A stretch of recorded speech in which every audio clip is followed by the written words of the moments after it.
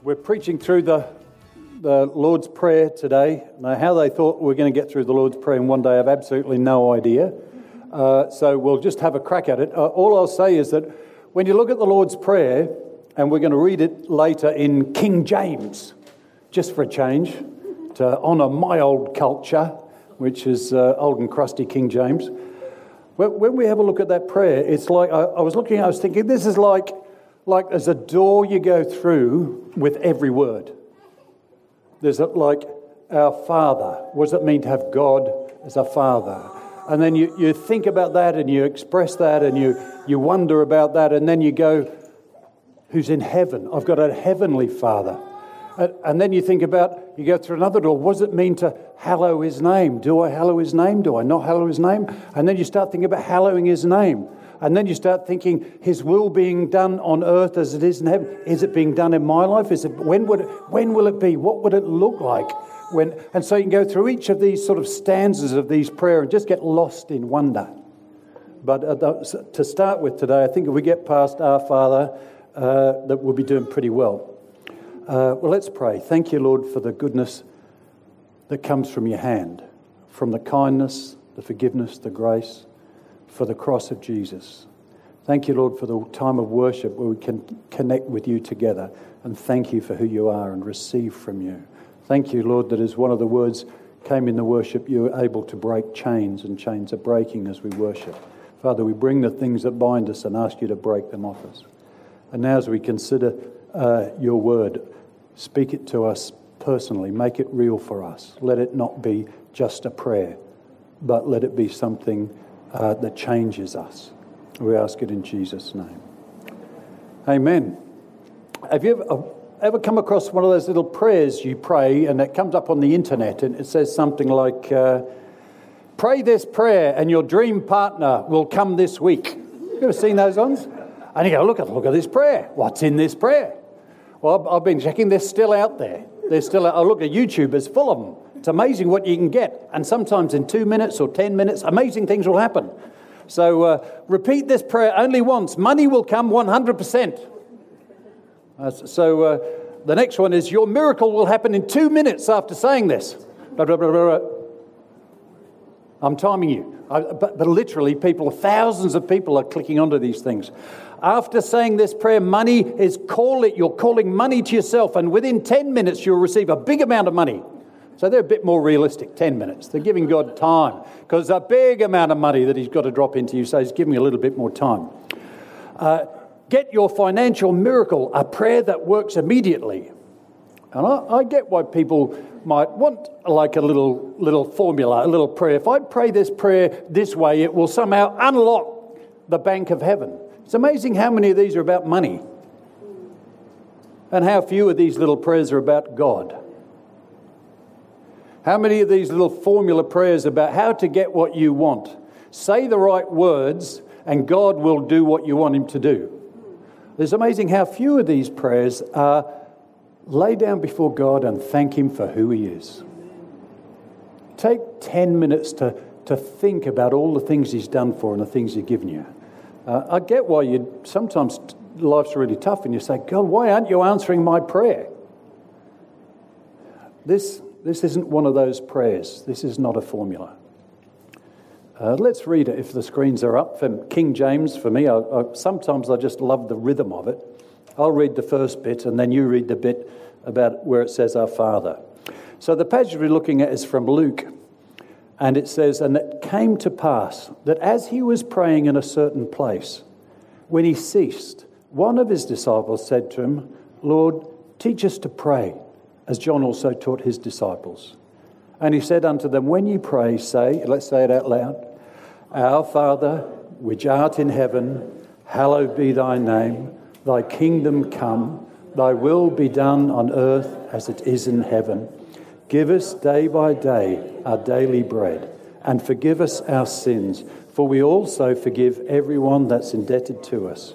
And lead us not into temptation, but deliver us from evil. And some of you remember the bit that was added in that wasn't really there.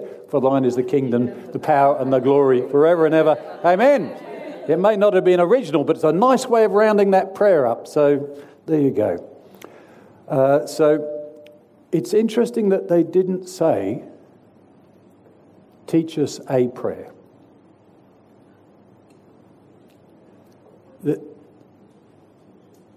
What Jesus does now is quite shocking. And I keep going back to the theme of how surprising Jesus is. So he's been praying again, and they're near enough to see what's going on. This is the fifth time in the Gospel of Luke we read that Jesus was praying. And one of them's come to him and said, having heard it, seen him at work in prayer, Lord, teach us to pray. Teach us to pray like you pray. Teach us to have your kind of prayer life. He doesn't say teach us a prayer.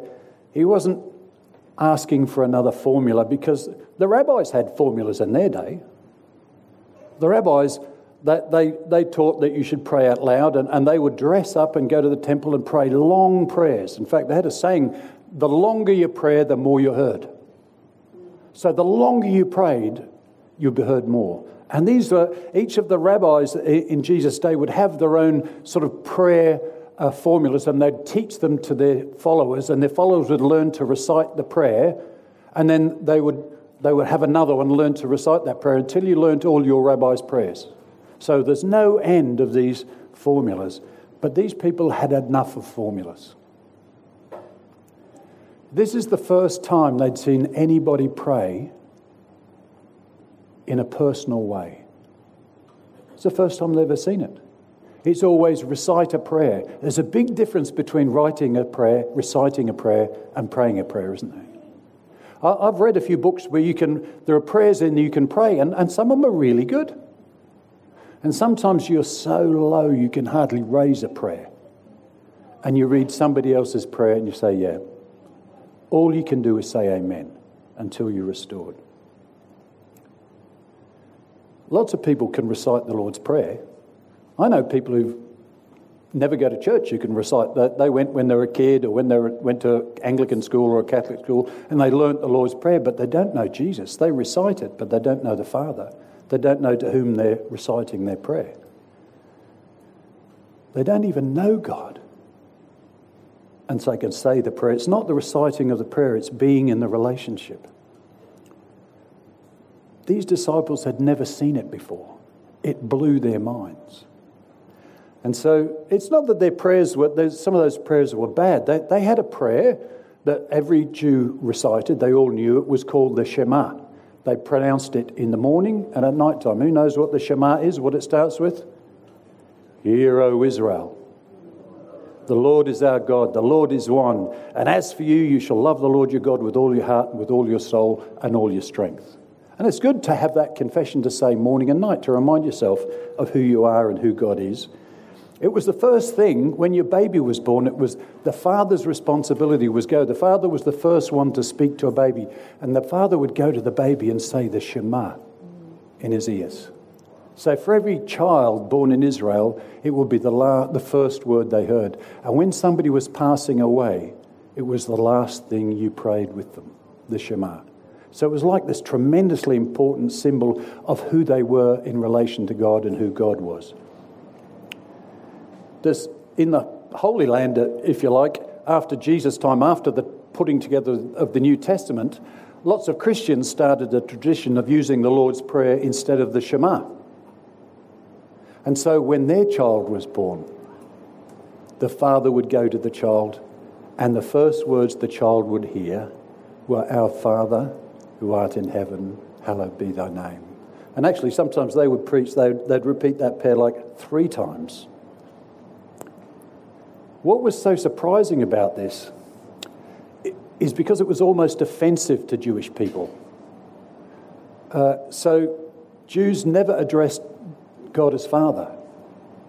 If you look, and we've got access to lots of prayers and liturgies from that first century era and before, and the Jews were very, very concerned about being respectful, and they wouldn't say God's name out loud. They wouldn't even write it down properly. Some of you know that Yahweh's name, if you see it in writing, it's only the consonants, not the vowels. So they were so scared of getting it wrong. And so they had lots of prayers, but not a lot of intimacy. So when Jesus said, pray, Our Father, this is the first time in the history of humanity that people are being invited into that kind of relationship with God. Of course, God loved people. He was gentle, he was kind, he was tender.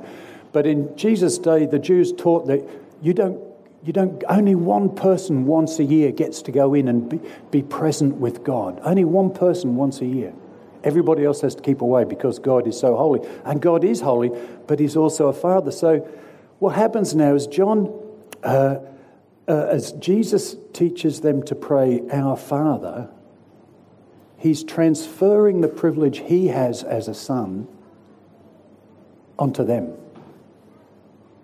They've seen him praying in an intimate way, talking to God in this warm, loving way, sharing asking God what's, for power and strength and whatever. What do you got for me today? He's seen Jesus talking to God like he's his real father, and he's saying, you can do that too.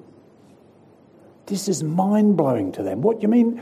You mean I don't have to fear and tremble? Yeah. Well, God's awesome. He doesn't say Daddy-o. He says, Abba, Father.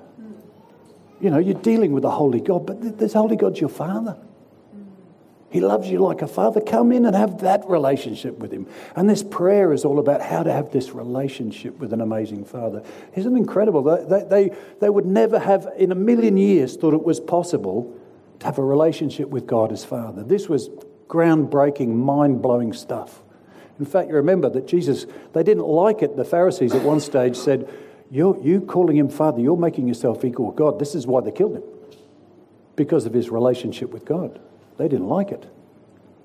They preferred speaking meaningless, empty words to having to confront a holy God with who you really are.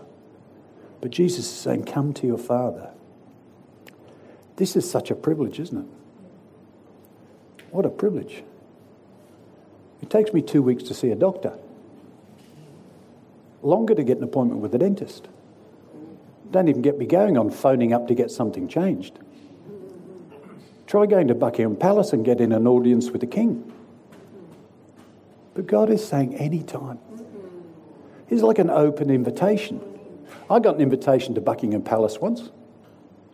It was amazing. I couldn't go as it happened. I gave it to somebody else, but I got an invitation to go to the Queen's garden party with 5,000 other people. So it wasn't exactly a personal, Tone, you come and look, it's like, guess what, Sir Liz, she's wrong up. You're in the garden party. Well, again, I'm sick of going up there. No. I had no opportunity to go. I couldn't go. I gave it to somebody else. But the King of the universe, the creator of heaven and earth, has given us an open invitation to come. And not just to come we could come as a subject because he's our king, or we could come as a slave or a servant because he's our Lord, but he's invited us to come as his children. Abraham Lincoln had a little lad, his name was Tad, and Lincoln could have the cabinet in his office, but Tad knew he could go there any time. And so he walked around the White House, as it were, with complete impunity, and whenever he wanted something from his dad, he just went in. It didn't matter what was happening. Lincoln would turn aside, say, "What's up, son?" That's the access we're being. This is a special privilege. It's a wonderful thing. I think the problem with rote prayers is that they just become a prayer. You forget that who you're praying to. This is my Father, and he's in heaven, and he wants me to come into his throne room. So cool that the guy said, teach us to pray. It was me, I might have been tempted to get one up on the other boys. Say, Lord, teach me to pray. I want to be the one who has that. I want to be the one who can do what you do. He had enough grace to say, teach us to pray. Maybe the others were there with him and he couldn't get away with it. I'll just give him some credit. He said, teach us to pray. And so when we read this prayer, sometimes I think we imagine that this is like something to take away to our prayer closet. Actually, this is a public corporate prayer. This is what we pray together. This is a pattern or a model, if you like, for how we pray together when we get together. When we have services like this, when we gather in any way as a church, we're coming into the presence of a Heavenly Father who loves us all together. It's not just about me. My prayer life is not all about me. I've got a family. When He brings us into His presence as a Father, He gives us to a family. This is just mind-blowing to me. I don't know if it's blowing your mind, that He is actually my Father. This is the Father like the father in the prodigal son, only better. You know the story of the prodigal son. His father's wealthy. He asked his father for his inheritance. He takes it, goes to some wild town, spends it with wine, women and whiskey or whatever they did in those days, ends up in a pig pen. And he repents. He realises, what have I done? What have I done? How many of you ever thought, what have I done? What have I done? But he knew his father, and he knew his father's heart, and he knew he could go home. So when he came home clothed in shame and stinking like pigs, what did he find? He found his father was already at the gate. He went there every day waiting for him, wanting him, willing him to come home. And when his father saw him, he ran down the road. Shame that a father would do that, because the father was everything and everybody bowed to the father. But father, he runs down the road and grabs him and holds him. He's so excited, his son. So does he care what he's done? Does he care what he's wasted? Does he care even how his name has been shamed in the town? No, because he loves the son more than all of that stuff. And so just having him back is enough. There's no lecture or punishment from God when you repent and say, sorry, I blew it. Sometimes I think we can imagine that if we've done something wrong, God is just so angry. He is so ticked, as they say to me. He's ticked. Or he might be ticked with a sin, but he's not ticked with a son. Not the child. If your children do something wrong, you might be upset about what's happened, but you don't hate them. You still love them. And this is the Father we pray to, our Father who is in heaven. Heavenly Father wants us to come home. If we're robed in shame and brokenness, He'll give us a different robe. If we need washing, He'll wash us. That's who He is. That's who we have as a Father. When we come together and praise His name, we worship. We have worship songs to help us praise His name. And often we have a time in the presence of God where we have prophetic prayers and praises, and we become more sensitive to the leading of the Holy Spirit. I'm sure the gift of tongues was given just because there's no amount of earthly language is good enough to praise God for who He is. No amount of... you could write all day long in English. You could be Shakespeare, and you can't encapsulate who God is. And yet He loves us. The people of Israel had all sorts of names for God, mostly coming out of how they experienced Him. Some of you know some of the names. In Genesis 1, they call Him they call Him Elohim, which means the Creator. A little bit later, El Elyon, Sovereign One. El Roi, bet nobody knows what this is. El Roi, it's the God who sees. It's from Hagar. Remember that story when she was carrying Abraham's son and what have you? And she was afraid and she'd run away and she was starving. But God came to her and saw her and promised to bless her. And she called Him El Roi, the God who sees me. God sees you where you are. No matter what your circumstance, no matter how ashamed you are, no matter how afraid you are, God sees you. Jehovah Sabaoth, the Lord of hosts. That came when He beat up some enemies for Him. Because His army, He strengthened His army, and He was the God of the armies of heaven. When we're in trouble, we have the God of heaven who has armies to come on our behalf. That's who our Father is. He's when Jesus went to the cross, they said, no, you can't be having this. And He said, if I wanted, couldn't I call 10,000 angels now? That Jesus, who could have called 10,000 angels, can call them on your behalf. We forget who we worship and his power and his heart for us. The God who sanctifies, Jehovah M'Kadesh. The God who sanctifies, who cleans us up, who sets us apart. It's him who does it. That's who we come to. That's who our Father is. The one who sets us apart and cleans us up. Jehovah Jireh, the God who provides. And he doesn't give us a little formula to pray. Here, pray this trick little prayer, Tony, and the lotto will come good. No. We enter him and he gives us what we need when we need it. He's the God who is our provider. Jehovah Shalom, God our peace. Shalom, God our peace. Do you need peace? Jehovah Rapha. What? Healer. Good little Pentecostals, you. God our healer. And I'm serious, I'm really asking God to do some dramatic healings. This 40 days, we're going to call down the power of God. We're going to catch his eye and ask for his heart and say, God, come on, we've got people who've struggling with things for years. Break it off them now in Jesus' name. Be our healer. Be real in our lives as healer now. Ask in Jesus' name. The Lord is my shepherd, Jehovah Ruah. Jehovah Ezer, the Lord my helper. Sometimes I just need a little help. And I think I can't come to God and ask for help. But I can. He's my helper. He's not just my Lord, he'll help out.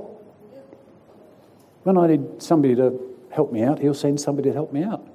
The other day my laptop was playing up. Rhonda laid hands on it, prayed on it, and it stopped playing up. That's just a little bit of help. But I really appreciated it. Some people might think, oh, God doesn't do that. Oh, yes, he does. How many people in here can say we needed just a little thing and next thing along it came along? Like virtually everybody, God's a helper. It's cool, isn't it?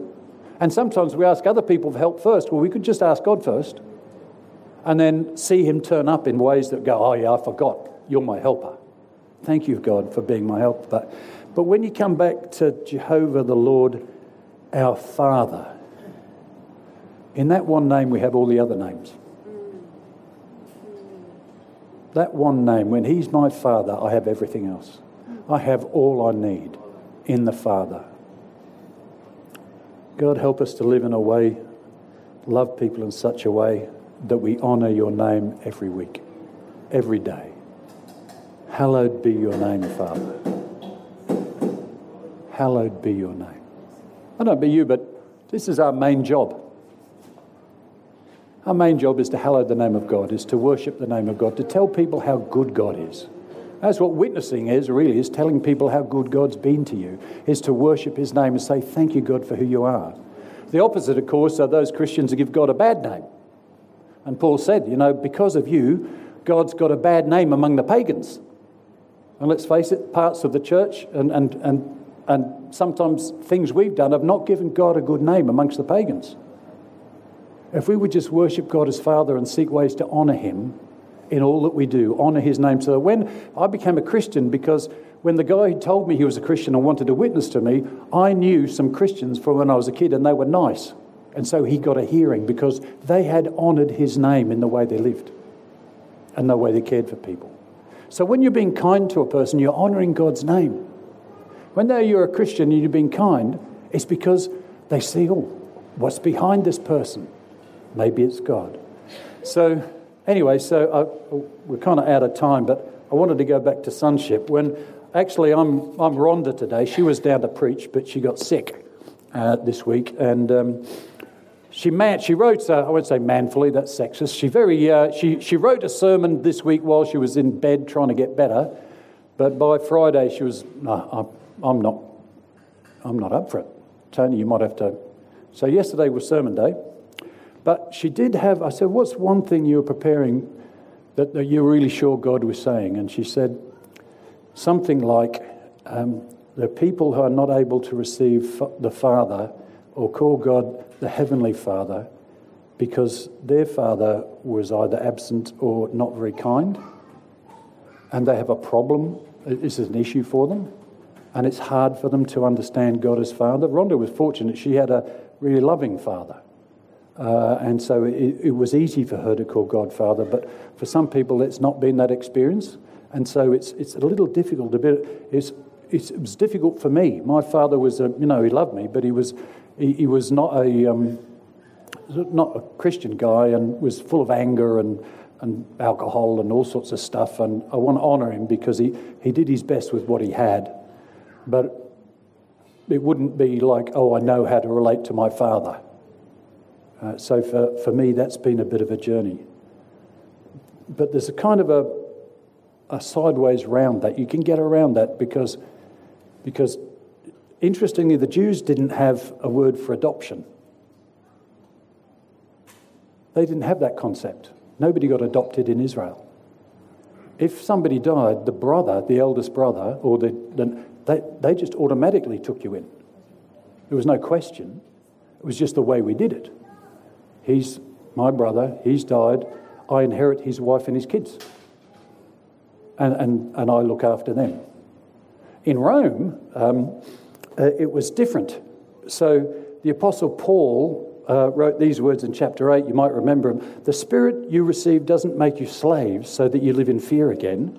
Rather, the Spirit you received brought about your adoption to sonship. And by him we cry, Abba, Father. The Spirit himself testifies with our spirit that we are God's children. Now, if we're children, then we are heirs, heirs of God and co-heirs with Christ, if indeed we share in sufferings in order that we may also share in his glory. So you may not feel like you're a natural child or have a natural father in heaven. Yes, you do. And this father, if you haven't grown up in a Christian family, he wants to adopt you. That's what happens in Christ. He's adopting you. So it's an interesting thing about adoption in Rome. Paul was speaking to them, so he's using this, something they were very familiar with, because it's quite special. In Rome, if you have kids, and you can be jealous all you like, but it doesn't apply to us, you could disown them at any time for any reason. So, if you decided you didn't like them, or they embarrassed you in public, or anything like that, you could just disinherit them and disown them, no problem. If they were not who you wanted them to be or looked a little different, you could disown them. And that's why there was no problem for them when they had babies throwing them out in the street. So some of you know that they had bins in Rome where you took your baby if you didn't want it and you put it in the bin. That's amazing, isn't it? You didn't want the baby, you could put it in the bin. And Christians became famous because they would take the babies from the bins and take them home. So in Rome, you could be a father or a mother and not care about your kids at all. But if you adopted them, the rule was different. You had to make a statement before the court saying that you desired this child. You desired the child. You wanted to adopt the child. When you adopted a child, you gave up the right to disinherit it. So your natural children, I've had enough of him. Tony, you're out. Give me the key back. But if I'd been adopted, when I adopt a child in Rome, I give up the right to kick them out. You can no longer disinherit them. And they had something else going for them too. If you're adopted in Rome, pretty cool, because in Roman law, you got your inheritance when you became part of the family, not when Dad died. So you had access to Dad's bank account, ATM, right there. Dad, I'm taking one of the chariots out, okay? No problem. What's mine's yours, son. So you see what God's saying, Paul is speaking to them because they got this. God loves you. He desires you. He wants you to be his child. He doesn't want you to be his child because he has to do it because he's God and he's supposed to do that kind of stuff. He actually likes you. He wants you to come home. He wants to confer on you now all the rights of sonship. When you got adopted in Rome, all your debts were interest left, they're all wiped. You got a whole new identity. You know how we have identity papers now? You got a whole new identity. You got a ring. You're now the son of this person. That's the family ring. The old ring went. You got a whole new identity.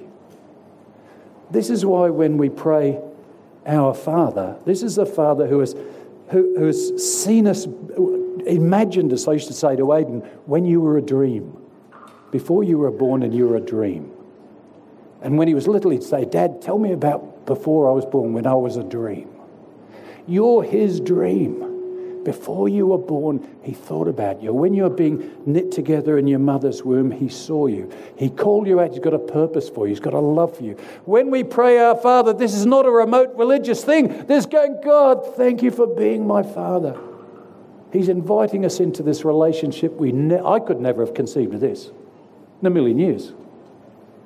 The Jews could never have conceived of this in a million years because he was distant. And you came to him very carefully with complete holiness and following all the rules. But you never got to call him Father, Abba.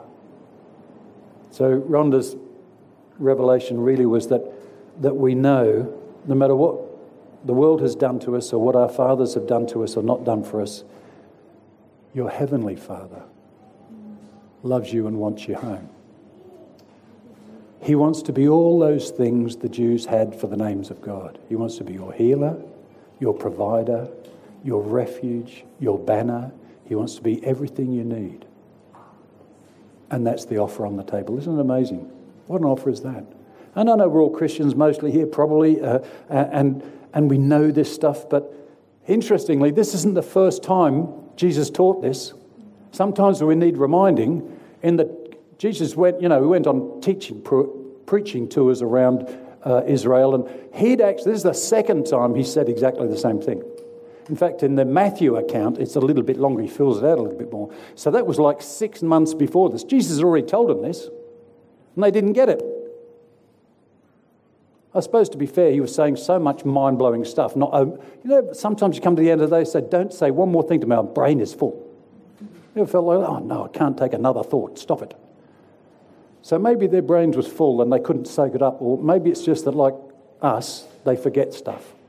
But this is the second time he's invited them to pray this way, and they didn't get it the first time.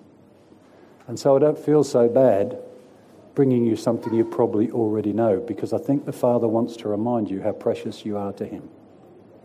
And when we're in our 40 days of prayer and fasting, we're seeking somebody who loves us beyond belief, who wants to cleanse us, heal us, strengthen us. And when we come to him, we get to call him Father. And he wants to do what the prodigal's father did, bring us home. So, Father, we bless you and thank you. We praise you for all you've done for us, for all the time you've been our healer, all the times you've been our helper, all the times you've fought on our behalf. And we thank you, Father, that just as Paul said, when we're adopted, we can't be unadopted. No matter what we do, no matter what we say, no matter how we behave, we cannot be unadopted. The Father has made a choice. And so, Father, we want to live up to the love you've shown us. We want to honour your name. We don't want to be the prodigal sons. We want to be the believing sons, the obedient sons, the loving sons. So this 40-day season, I pray you'd fill us with wonder at who you are and what you have for us. Draw us into the throne room at deeper levels. Fill our times with you with grace and power and strength and mystery and revelation. We want to enter into the courts of heaven and experience the justice and the love you have for us. And we ask it in Jesus' name. Amen. Amen. Amen. Well, if you're a visitor here, you might notice we've got a banner at the back there, and so after every service we've got tea and coffee after church. One of these days somebody's going to fix the website so it doesn't say before church. I'll make another note, send another message with somebody, please fix this website. Father, help me. Okay, that's it. So now the Father will help me get the website fixed. But we do have tea and coffee after church, and we've also, importantly, when God moves, sometimes you do business with him in the service, and sometimes you feel like I need a bit of processing and prayer time. And so we've got a banner at the back, and we've got a prayer team. We're all sort of trained and trusted. I'm not sure who's on today, but Bernard and Rose will know. So if God's moved in your heart, you want to pray, go more deeply into something, get some prayer at the back and have a little chat. And I think that's it. So I think it's good to finish in worship again. Worship's been fantastic. Thank you, team. Can we go out on something? And then share a benediction. Thank you, Griff.